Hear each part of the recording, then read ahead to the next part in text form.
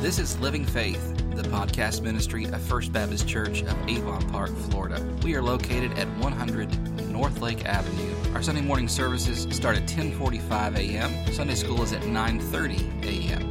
You can find out more information about First Baptist Church at fbcap.net. You're listening to our current Sunday morning series, Who Are We?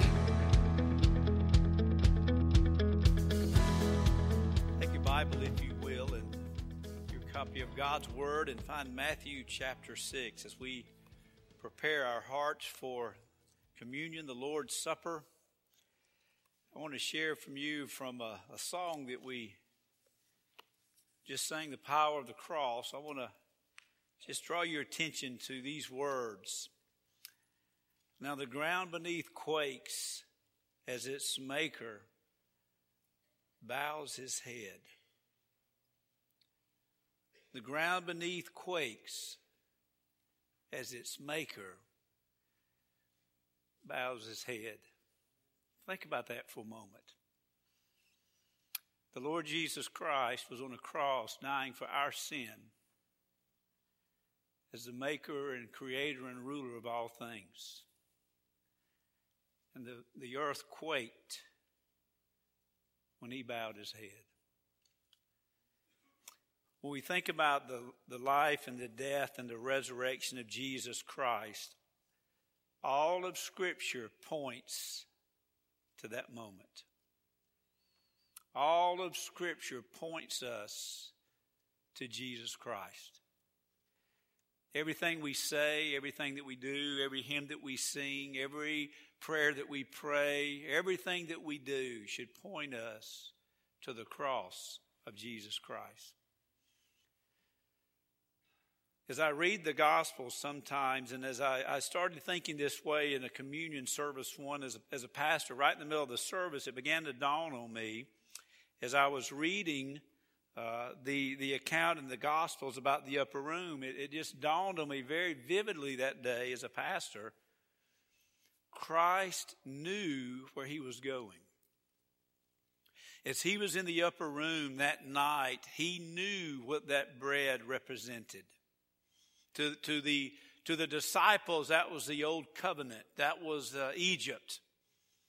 That was the deliverer freeing the nation of Israel from the bondage of Egypt. Jesus knew that bread was his body. When Jesus poured the wine that night with the upper rooms and he looked into the eyes of the disciples, he knew Judas would betray him. He knew that Peter would deny him. And he knew that that was his blood for our sin. I was sitting in our Tuesday Bible study. We have a Tuesday Bible study that we have here on Tuesday at lunch from 12 to 1. It is 12 to 1. Lawler does a lot better time than I do. He knows that there's work, so we meet at 12 o'clock. We eat and we have Bible study, and we're out at 1 o'clock. So men, if you're in town and the Avon Park area from 12 to 1, love to have you come to that Bible study. But sitting there in Bible study, we were talking about the Lord's Prayer. And I was thinking about communion this Sunday. And so I want us to turn to the Lord's Prayer in Matthew chapter 6, verse 9. And I was thinking, even as we were discussing that Tuesday, Christ knew about the cross as he was sharing the Sermon on the Mount. Lord, teach us to pray. And Christ showed them how to pray. But Christ also understood in his heart, I believe, that this prayer would not mean anything until after the cross. And we look at the Lord's Prayer and we recite the Lord's Prayer, and it's a form of a prayer and it's a model prayer. But do we understand that this prayer is only possible because of what we have with the broken body of Jesus Christ and his shed blood for our sin?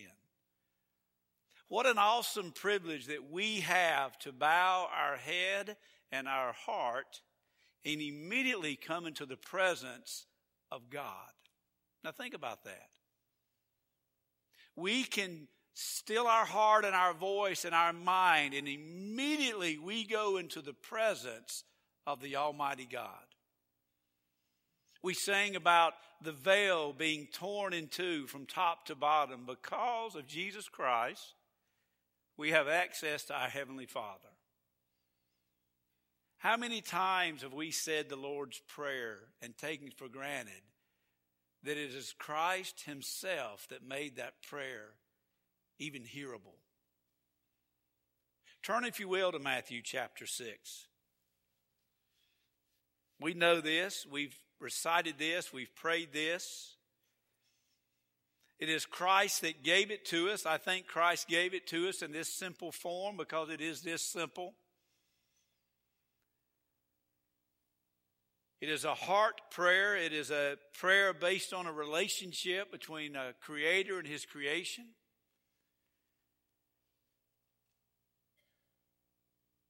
Verse 9 of Matthew 6, pray then like this. Our Father in heaven, hallowed be your name. Your kingdom come, your will be done on earth as it is in heaven. Give us this day our daily bread. Forgive us our debts as we also have forgiven our debtors.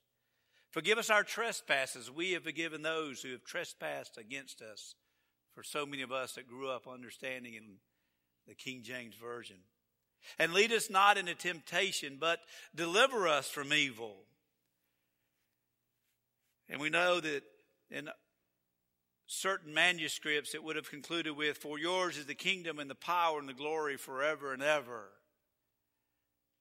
Amen. As we think about that day on the cross, and we think about that body and that blood, I think we need to realize and reflect upon what that allows us to have. And what it is to know that Christ has done. I want to read an excerpt from A.W. Pink wrote these words in his discourse and commentary on the Lord's Prayer. In every expression, petition, and argument of this prayer, we see Jesus. He and the Father are one.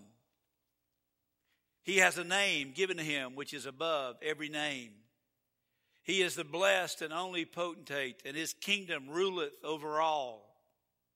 He is the living bread from which came down from heaven. He had power on earth to forgive sins. He is able to help them that are tempted. He is the angel that redeems from all evil. The kingdom, power, and the glory pertain upon him. He is the fulfillment and the confirmation of all divine promises and gracious assurances. Himself the Amen and the faithful witness. Well did Tertullian term the Lord's Prayer the gospel abbreviated. The more clearly we understand the gospel of the grace of God, the gospel of the glory of Christ, the more we shall love this wonderful prayer. And glorying in the gospel, which is the power of God and the wisdom of God to them that believe. We shall rejoice with joy unspeakable as we offer the divinely prescribed petitions and then expect gracious answers. Let's pray. Lord, we do thank you for your word this morning. We thank you for the time-tested truth and simplicity of your word found in passages so dear to our hearts. And Lord, as we take a few moments, open up our hearts again, afresh and anew, to realize what it is that we have in Christ. And what it is that we have the glory of Christ revealed to us that day on the cross. And this we pray in Jesus' name. Amen. May we never forget what we have because of Jesus Christ. Let's take that prayer and look through those 7 petitions very thoughtfully and quickly. Because of Christ, notice the introduction. Our Father. Now, we understand when Christ said that, he was fully God and fully man, and he knew that the Heavenly Father, that Christ was saying, our Father. But notice who he is addressing. The disciples. Notice what Christ is saying. Our Father. Christianity is a personal relationship with Jesus Christ. It is not a religion. It is by grace through faith that we ask Christ to forgive us of our sin, and we enter into a personal relationship with Jesus Christ as our Savior and our Lord. We enter into a relationship with a Holy Father and adopted into the family of God. Our Father, our Redeemer, our Maker, our Sustainer. He formed you. He created you. He redeemed you. He loved you. You are His. He knows the hairs on your head. He knows the sickness you're going through. He knows the trials that you are facing. You are His. He is preparing a place for each and every one of us. And for those that are His, He will call us home. He loves you. For those that are His, for those that are redeemed, for those that have called on the name of the Lord, that those that have received Him, He has given the right to become children of God. Because of Jesus Christ, we can understand that we have a relationship with our Heavenly Father. Our Father in heaven, hallowed be your name. Can you imagine trying to explain to someone the holiness of God? That He is absolutely perfect. What makes salvation necessary is our sin. Have you ever thought about the problem is not God, the problem is us. The problem is that there's nothing anyone can do to please God. That is what the law pointed out. We talked last Sunday night about the law. The law came up a lot. There's nothing we can do under the law that is going to fulfill the righteousness and holiness of God. Our works will never do it. It is only by the blood of Jesus Christ. Holy is the Lamb of God. Holy is the Father. Our Father in heaven, holy is your name. He is holy and righteous and pure. And yet Jesus Christ died so that we don't need a temple. We don't need repetitive sacrifices of doves and pigeons and animals and things.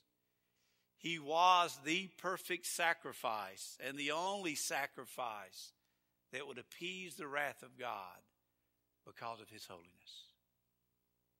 And because of Jesus Christ, we can enter into the presence of the holy. Our Father in heaven, hallowed be your name. Your kingdom come, your will be done. We have a heavenly Father that is ruling and reigning, that is sovereign. And He has a purpose and a plan.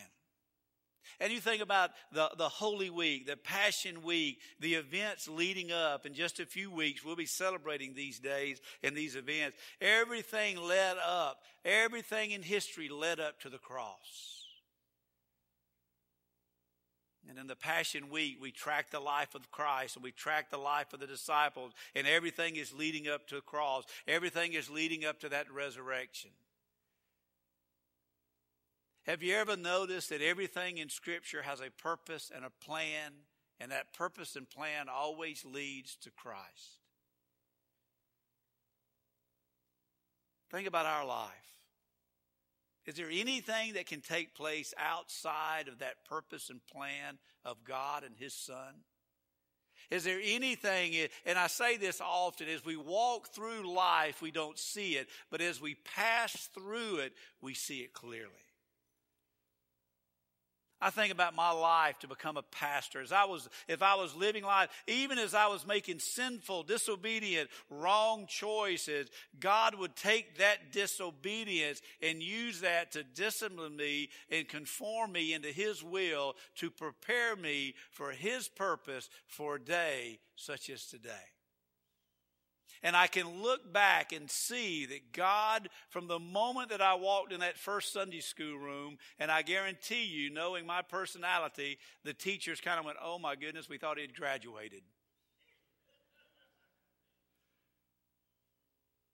From being brought up in a home that we went to church, even though I may not have been listening as a young child, everything in life, there's a purpose and a plan. A random meeting of a girl on a tennis court back in the 70s. A random encounter with a girl I thought was cute. Who would have ever thought that 20-something years later, she'd be my wife? We look at life as so random, and choices is so flippant, and the freedom that we have, we just take is just, we're just doing whatever, whenever. Our Father in heaven, hallowed be thy name. Thy kingdom come, thy will be done. God has a purpose and a plan for every one of His children because of the death and burial and resurrection of Jesus Christ. It's hard to take luck out of our vocabulary, but let's try to take it out of our theological vocabulary. There's no such thing as luck. There's no such thing as random events taking place. The whole debate about evolution and creation, I always want to say, you've got to be kidding me.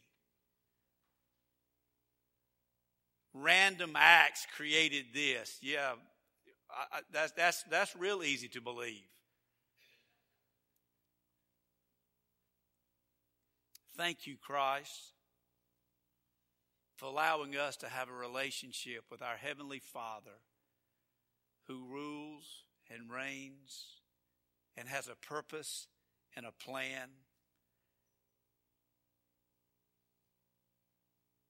Give us this day our daily bread. You notice the transition there. God, you are holy, you are righteous, you rule, you reign, we love you, you provide, you take care.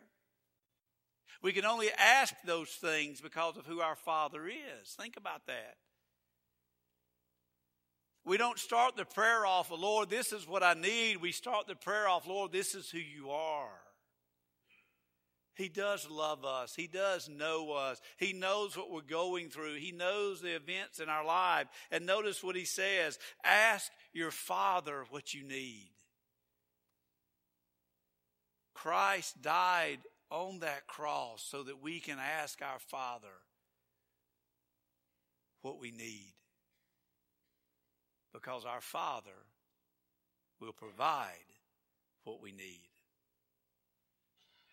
Give us this day our daily bread. God will meet our physical needs. He'll meet our physical needs. Here's a great way to think about life and death. He will meet our physical needs until the day He calls us home.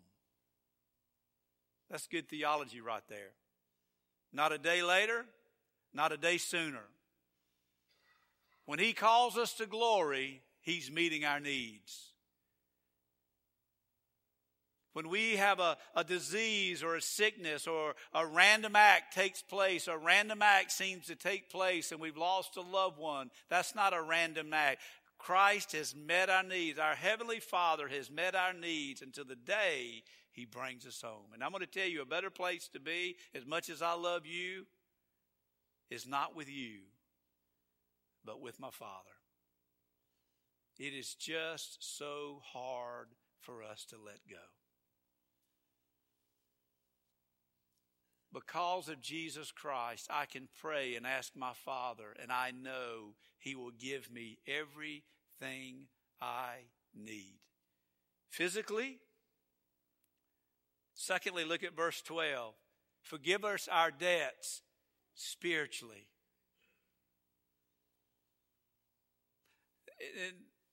In 1 Corinthians, we hear that when we come before the Lord's table, it's very clear we need to examine ourselves.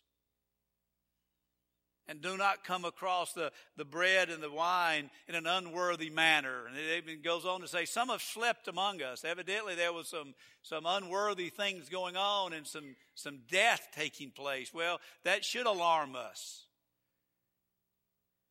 We literally need to think every time we open up the Word, every time we enter into worship, especially every time we come before the table of the Lord, and we come and to gather for that purpose, we need to examine ourselves.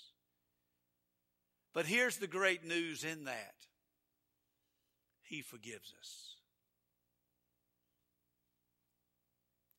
I thought about something this morning, the new member session I had.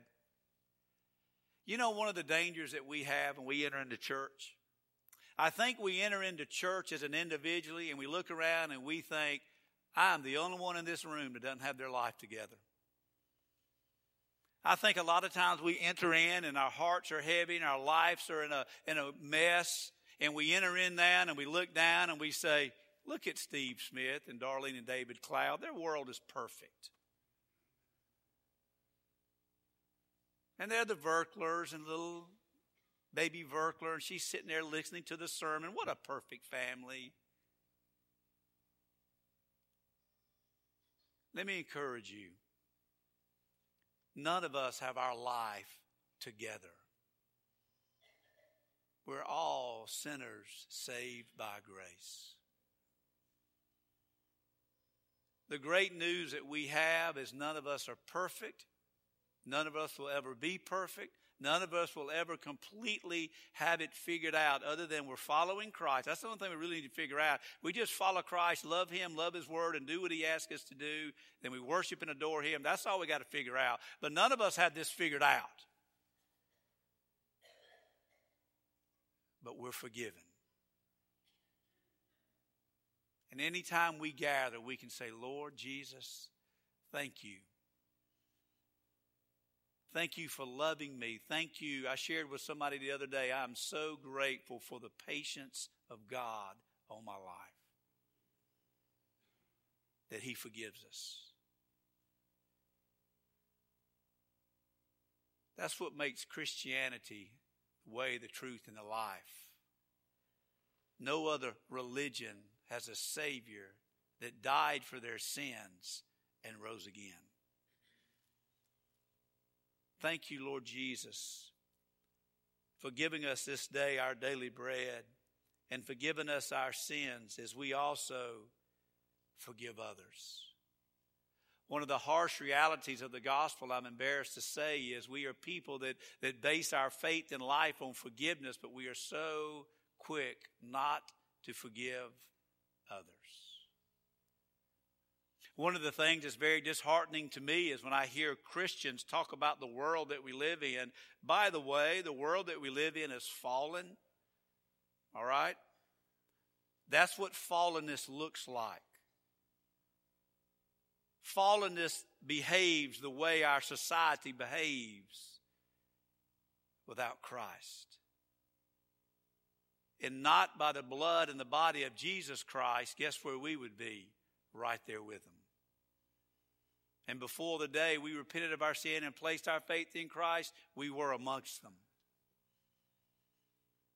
We need to learn to be people of grace and extend that grace as it has been extended to us. And then it also reminds us what Christ has done for us. Lead us not into temptation.